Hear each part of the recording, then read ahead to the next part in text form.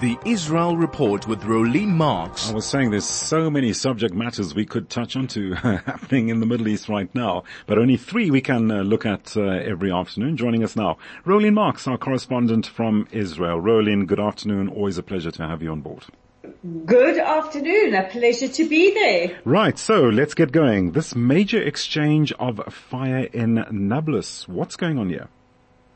Well, we have seen significant clashes in Nablus, which is also known as Shechem, throughout the day. Palestinian Health Ministry reporting 10 killed and at least 102 hurt in clashes between Palestinian gunmen and Israeli forces. Now, we do have the names of those Palestinians that have been killed, and they are reported to be the leaders from Palestinian Islamic Jihad as well as other terror groups in the area. Now, this follows the IDF coming into the area and surrounding a building with the aim of arresting two Palestinians who are believed to be responsible for the murder of Staff Sergeant Ido Baruch, who was killed last year, and as well as being responsible for other terror activity. So we are seeing heavy exchanges of fire still ongoing. We've heard from Hamas, because they will never pass up an opportunity to be heard, but their military spokesperson Abu Obaida has warned that their factions in the Gaza Strip are losing patience. So, this could mean any eventuality if Hamas start threatening us. Something I was looking at earlier on, Rolene, thousands of right-wing Israeli activists which flocked rather today to various sites across the West Bank in an effort to establish 6 new illegal outposts in the territory. Could that have anything to do with this agitation? Not this particular issue, but it certainly won't help. The problem is that the issue of settlement, however you want to look at it, and it's a very, very complicated issue because the West Bank is divided into areas A, B, and C, and there are certain parts of the West Bank that are under Palestinian sovereignty, some under joint jurisdiction, and some under the IDF jurisdiction. But there has been a promise made by the coalition government to the United States that Israel will not recognize any more settlements this year, will not do any more settlement expansion. So it certainly won't help with that. But they do feel emboldened by some of the more extreme elements within the coalition government. So that won't help. But with regards to the exchanges of fire, this is specifically around the murder of Staff Sergeant Ido Baruch and the attempts to arrest those responsible for it. Let's move on to what we were discussing yesterday. Looking forward to this, more judicial overall updates. What has transpired since yesterday? Well, a major update today, and that is that the coalition government have advanced the bill that would possibly see Aryeh Deri return to the cabinet, which is in absolute defiance of last month's High Court ruling. So this was the preliminary reading that went through today, and this blocks the Supreme Court intervening in the appointment of any ministers, and it is called the Deri 2.0 law. Now, last month the High Court found that he was unreasonable in the extreme, and this is due to past offences and criminal convictions that Aryeh Deri has. He had dual appointments as both the Health and Interior Minister, and many across the country supported the High Court ruling. Now, this preliminary reading has gone forward today, which could see him reinstated to the cabinet.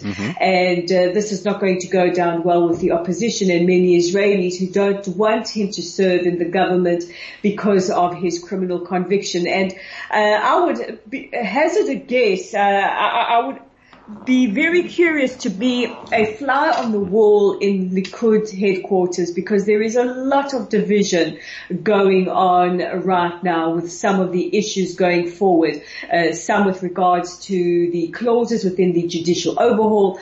There were a lot of unhappy Likud MKs that key positions were given to people like Derry, like people in the Otzma Yehudi faction, when many in Likud felt they should have been given to Likud, seeing that was the most victorious party. So it's going to be very, very interesting to see how Netanyahu balances all of this moving forward, because he's got to keep his coalition intact. He's also got to placate his party, who are growing increasingly unimpressed with some of the activity. We've heard more and more Likudniks coming out against the proposed judicial overhaul over the last couple of days. So a very delicate tightrope that the Prime Minister is balancing, which could explain why last night he said that he wants to go towards negotiations.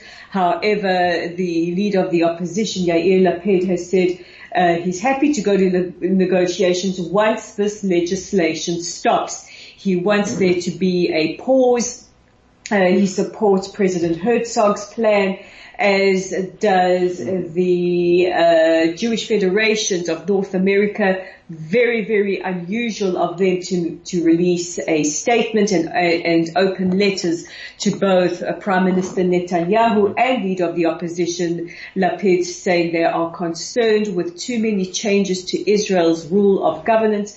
They respect that governance in everybody's countries happens differently, but too many drastic changes to Israel's democracy is not going to bode well for the country, and that they support President Herzog's 5-point plan, erring on the side of caution. Sure. And just to reiterate, the president recognized that there does need to be reforms for how judges are chosen and to the diversity of judges that should be present in the High Court.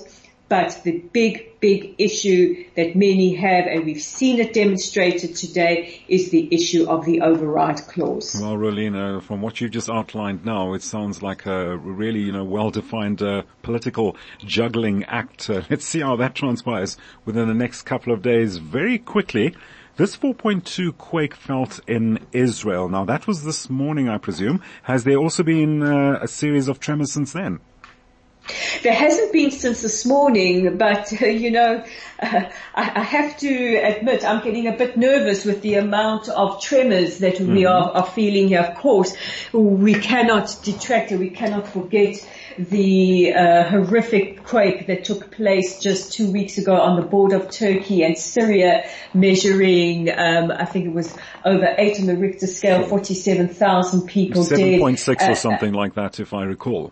7.8, yeah. But anyway. Something like that, yeah. Still insanely high. Yesterday, one measuring 6.3, 6 people killed, 300 injured, and now just off the coast of the Mediterranean, one measuring 4.2. And the tremors felt in Israel, including here in Modi'in. I mean, it was just very, very strange. I was actually in my car at the time, and got a text from somebody literally not even a kilometer away from me saying, did you feel that? Wow. A little bit nervous here, must be honest, those because ominous we are on rumblings, a fault line. Right, those ominous rumblings, you could say. So this was, I take it just very quickly, this is northern Israel, on the west coast, as you say, on the Mediterranean. Was it the northern part of the country? I don't have an exact destination. We just got that it's off the coast, off the Mediterranean coast. Okay. Rolene, we're going to leave it at that. As always, a pleasure chatting to you. Enjoy the rest of your day and have a great evening. Rolene Marks, our correspondent from Israel, giving us an update on what is going on in the Middle East right now.